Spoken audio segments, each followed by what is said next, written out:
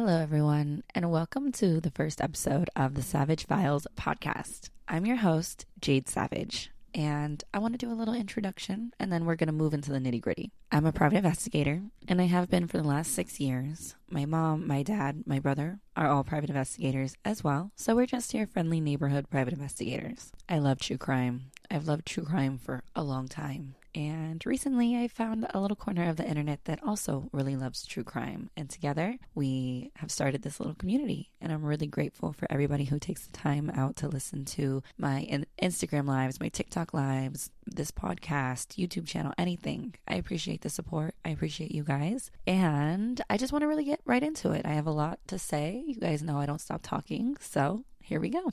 Today I want to talk about the murder that happened in Moscow, Idaho. The victims' names are Maddie, Kaylee, Xana, and Ethan. They were 4 college students brutally attacked and killed in their home. And it's been really, really tough to watch. The media has been swarming this case. The internet has been up in flames. It has been just absolutely insane since the beginning. And there's been so much speculation. There's been so many false rumors, tons of lies. And on this podcast, I just really want to make sure that we're talking about On this podcast, I want to make sure that we're speculating about things that don't affect people's lives. Talking about possible potential suspects and accusing people who are innocent or accusing people who have nothing to do with this is not what this podcast is about. On this podcast, I want to talk about facts. On this podcast, I want to speculate about the facts. And speculating isn't who did it. Speculating is, well, there were locks on the doors. Do you guys think that those were the same locks or not? That's harmless speculating. And that's what we're here to do. So to be completely transparent, I recorded a full podcast episode, edited it, and hated it. So a bunch of stuff came out yesterday, and I want to talk about that. I want to talk about everything that came out yesterday. Yesterday, on December 12th, 2022, Fox News released this just atrocious, grotesque news article about Kaylee Goncalves. And it spoke a little bit about Maddie, and it also spoke a little bit about Xana. The name of the article was Idaho Murders. Father of Slain Victim Says She Had Big Open Wounds, Calls Police Cowards. And in this article, Fox News goes on to quote Steve Goncalves, which is Kaylee's father, and say that he said that... Actually, let me just quote it. The article says, and it quotes Steve Goncalves, it says that Steve asked the coroner, Kathy Madbutt, how many times the victims were stabbed. And per Steve, he said that the coroner said, "Sir, I don't think stabs is the right word. It was like tears, like it was a strong weapon, not like a stab." She said these were big open gouges. She said it was quick. These weren't something where you're going to be able to call 911. They were not going to slowly bleed out. Steve continues on to say the coroner told him that the perpetrator was a strong individual, but police have yet to identify the suspect's gender. Steve says, "I got outraged by them not coming out and saying this was a woman or a man because they should know by the amount of strength it took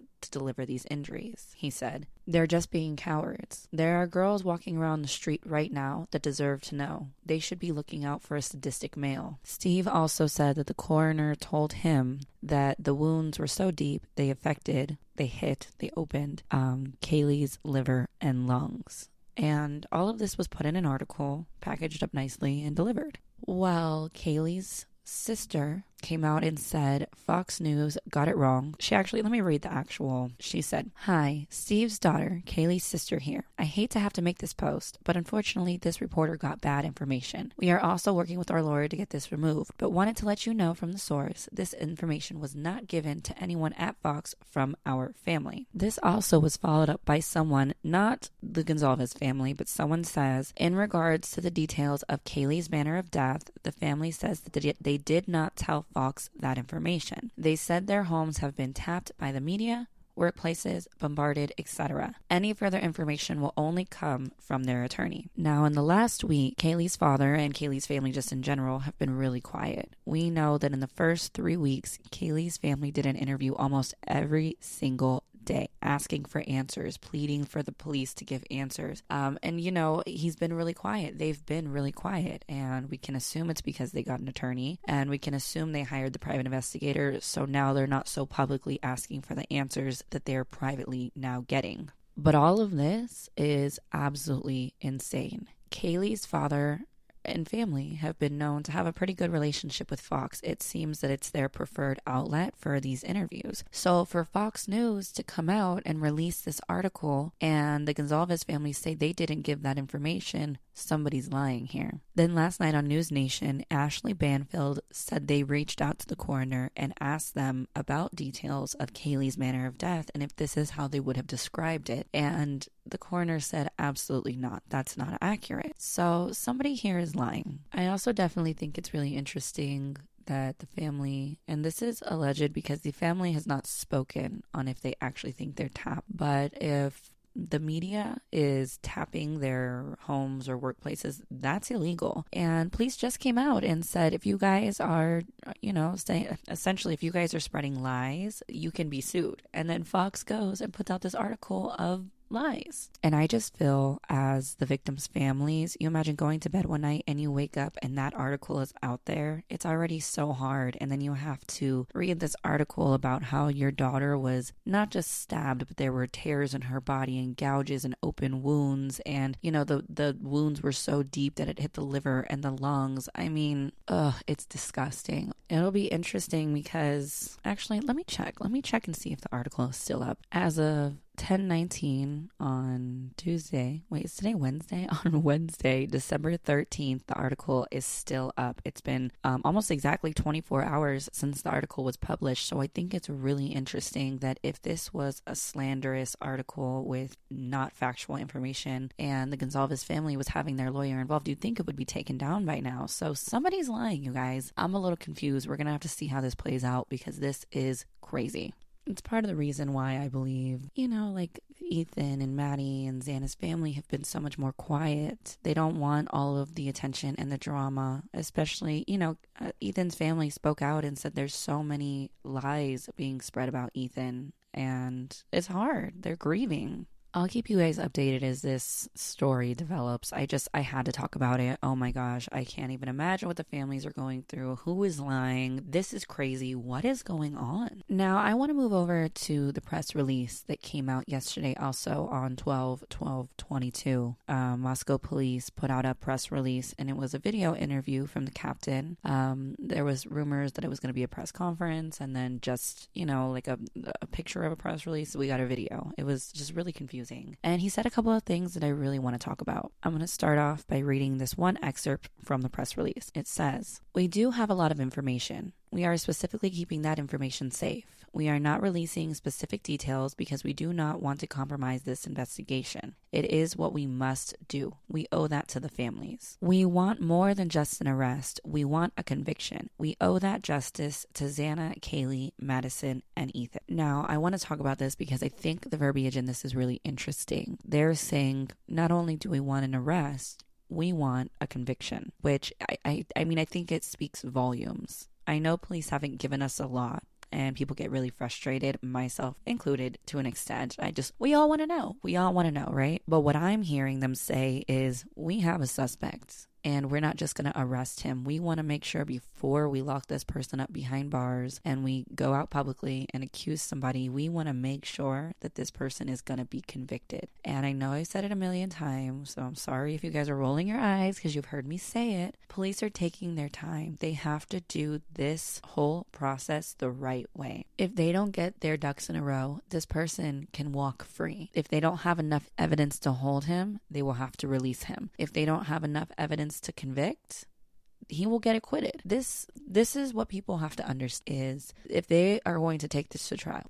Here's what people have to understand is if this is going to go to trial, if this case goes to trial, they have to convince all the jury members without a doubt that this person did it. That's going to be really hard to do with all of the DNA involved. They have to have a smoking gun. They have to have bulletproof evidence that this person committed these crimes. If there's DNA on the bodies, if there's DNA under fingernails, that's the type of evidence that can convict. But if they have too much circumstantial evidence, the defense is going to have a field day with it. They're going to say, how do you know if the night before the incident there were 18 people in that house? How do you know that this person for sure committed this crime? Police have to comb through the DNA and make sure that this is going to stick. I always use this example. Nobody ever comes to my house. So if, God forbid, something ever happens to me and police looked around and they got some random person's DNA, that's an open shut case. In this case, there's so much DNA in that house, they have to figure out which DNA doesn't belong there, which DNA is the perpetrator. And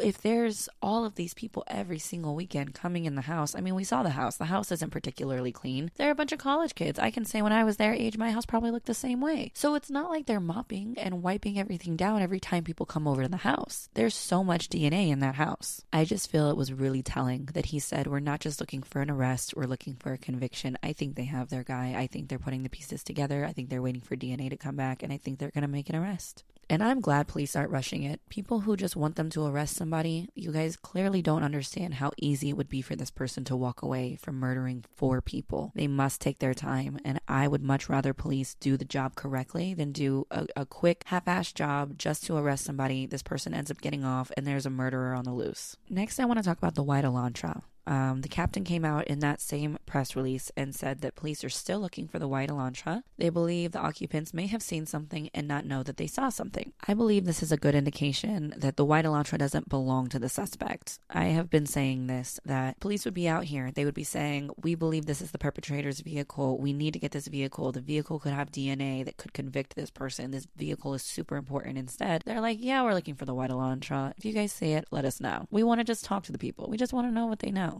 The vehicle was most likely seen on some type of CCTV video, and police want to know what the people saw. They probably came out of the neighborhood. There is a gas station and an AMW, and there's 2 exits to leave the neighborhood on both sides of the gas station. And so they must have gotten the car on CCTV, most likely from the gas station. They want to know what those people know. I've been saying it. Police are not urgently looking for the vehicle. I don't believe that it's connected to the suspect. This is pure speculation. And if you disagree with me, that is your prerogative. I will not be upset if you don't agree with me. I don't need you to agree. I'm just giving you guys my thoughts. I've seen a lot of people who want to argue about, oh, well, police aren't going to tell you that it belongs to the subject. And that's fine. You guys are fully allowed to have your own opinion. This is just my thoughts on the white Elantra. One of the questions I get asked the most is, do I think this is going to be a cold case? And I just don't see it, guys. I feel like police have so many tips. They have so much DNA. They have so much that they're going through that I don't think it's going to be a cold case. It's only been 4 weeks. And I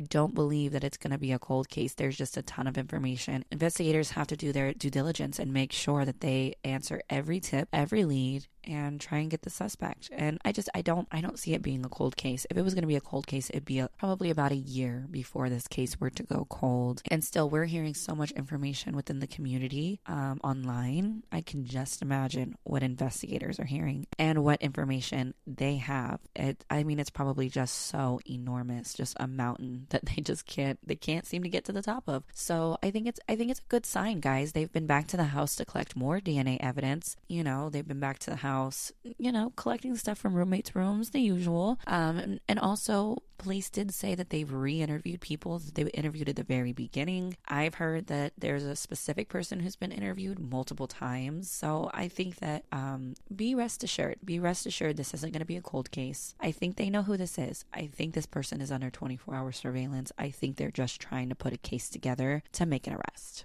A lot of people are wondering, once there's an arrest made, will all the information come out? Will all the details be released? Will the 911 call be released? And I don't believe so. I think that they have to keep all of this really, really, really tight-knit until trial. After an arrest is made, we may not see trial for a year. It could be a really long time before this person sees trial. It could be a really long time before any of us know what really happened. But once an arrest is made, we'll be able to at least put some of the pieces together, which will be great. But for me personally, if there's one thing that I really want, it's to know what happened on that 911 call. What is on that 911 call that police don't want to release? What happened on that 911 call that police don't want us to hear it? What did they say? What was said that was so pertinent to this investigation that it could hinder it? It piques my curiosity to the maximum level. Touching on the 911 call, I think Sammy is going to be my first guest on this podcast. I know we did a live with Sammy and she answered some of the questions about the 911 call, but I just thought, since I have my podcast now, why don't we get it in a recorded form so that way when people ask me, I can refer them to this if they really want to get a professional opinion, an accurate opinion of what possibly could be the unconscious person call. In a lot of cases, we've seen the 911 call be released before the crime is solved. In Gabby Petito, the 911 call was released before we ever located her or Brian. And there's lots of other cases that this has happened where we've received the 911 call before the crime was solved because it couldn't hurt the investigation. It wasn't on, I'm sure, for the families to listen to, but it wouldn't hurt the investigation. 911 calls are public record, and it's an open case, so technically they don't have to release it, but they are public record. So in this instance, if the 911 call wasn't going to hurt the investigation, I'm sure they would have released it, which makes you just wonder what it is on that 911 call that the police don't want us to hear it, you know? It could be one of those things where, you know, someone walked in and said, oh my gosh, so-and-so was murdered, and it was so-and-so, and I knew they were going to do this. They've been, you know, da-da-da. Like, you just don't know what you're going to get from a 911 call. Also, they don't want the nature of the bodies, of the injuries, to be out there because police know that there are only certain things that the police and that the perpetrator will know. I've seen so many times where a suspect says something in an interview that only the perpetrator and the police know about, like, you know, so-and-so was wearing yellow socks, and they're like, well, how would you know that if you weren't there? So it's things like that. I know that was such a silly example, the yellow socks, but you get the point. The point is they don't want to release too much information about the victims, the crime scene, because it can hinder the investigation. Speaking of things hindering the investigation, you guys, I want to talk about the neighbors for a second because that was wild. This neighbor, his name is Enan Harsh, he came out and said 3 weeks after the murder, at 1 a.m. on the day of the incident, I arrived home. I started to doze off around 4 when I heard some screams. I didn't think about it until a couple of days later, but I let police know, and I also let them know that I did see a luxury black SUV parked a couple spaces down from the house. Immediately after hearing this, I was like, what? This guy, all of a sudden, 3 weeks later, this neighbor all of a sudden remembers all of this. And I know he said a couple of days later he remembered it. And I tried to give the guy the benefit of the doubt. On my live, I was like, well, maybe he went to law enforcement with it and he just hasn't spoke about it, you know, publicly. Yeah, I tried, you guys. I tried to give him the benefit of the doubt. It didn't make sense to me, but I try to play devil's advocate every once in a while and say, well, maybe. Absolutely not. Well, on News Nation later that evening, Ashley Banfield, love her to death, she said they reached out to Moscow PD, and Moscow PD said that they never heard from this fellow. They know nothing about a black SUV and called this guy a liar. Then we got these Facebook statuses that he posted the day after the murder. I'm going to read these, but keep in mind that he said that he heard a scream on the morning of the murder and saw a black SUV a couple spaces down from the house. His very first status says, 4 killed and stabbing across the street. No evidence, no trace. So like a professional killer? But why? On 3 sorority girls? Doesn't make sense. And he spelled sorority girls wrong in such like the worst way. So his recollection days after the murder was there was no evidence, no trace, no screams, nothing. But 3 weeks later, all of a sudden it was, yeah, there were screams. I heard them. And I saw this black SUV. It never happened. He was lying, right? Then more Facebook status comes out. This one says, FBI is spending over $10K a day trying to find the killer. I don't know if 50 employees would help much more than 15 on a case like this. Then he says, I thought living in Tweakerville was crazy. Now I'm in Greek Row. 4 people found dead in my neighbor's house. And the final tweet, posted just a couple of days, or not tweet, I'm sorry, this was on Facebook. The final Facebook status a couple of days ago said, well, I'm famous. I always knew this game would come. Dope ass staff and cooking videos coming along with merch and maybe a GoFundMe. Down to barter for interviews, autographs, and services. If that doesn't sound like a guy looking for some clout, I don't know what does. That is absolutely ridiculous. And it's just, honestly, it's so shameful and disgusting. This guy really went on the internet and made a Facebook status talking about, yeah, you know, now I'm famous. If anybody wants to send me some free stuff and I'll do an interview, just let me know how much, is sickening. These people are dead. These people died in a horrible, horrible way. And you want to make money off of it, and you want to get clout off of it, and you want to mock these poor innocent kids. Also, police released body cam footage from a call that was made at 3:01 that police responded to in a field across the street from the house. Police responded to this call at 3 o'clock, and remember, the murders were said to have happened between 3 and 4. It was very quiet on that night, and I'm sure if there was screams, police would have heard them. People were so excited about this body cam footage being released. And I get it. We're finally getting something from the police here. But we have to remember that because police are keeping everything so tight-lipped, if there was something on that body cam footage that they believe would be pertinent to the investigation, they would have never released it to us. They gave us that so we'd get off their backs. Same thing about the white Elantra. At the end of the day, if there was the murderer in plain view, they would have never released that. If there was any information that would have related to the suspect or this incident, they would have never released the body cam footage. I think sometimes people forget it's almost like a ruse. Police are saying, look over here, not over here. It's the smoke and mirrors. Watch that and focus on that and fixate on that while we go over here and we do this. And people eat it up. People eat it up every single time. And then they pick the body cam footage apart and they're like, look at this light, look at that light, this light, that light. And it's just, honestly, it's ridiculous sometimes, because I'm like, you guys, if there was anything in that video that was pertaining to the murders, that would show you who the suspect was, that would show you anything of relevance, they would have never released it. They released information about the white Elantra days before they released the body cam footage. And you guys, the internet lit on fire with that information of the white Elantra. People went to bed one night normal, and the next day they woke up and saw their name is spread across the internet, being accused of murder. Not just murder of 4 people. You guys, no. Especially after police saw what happened with the white Elantra, there's no way that they were going to release the body cam footage if there was pertinent information on there. Absolutely not.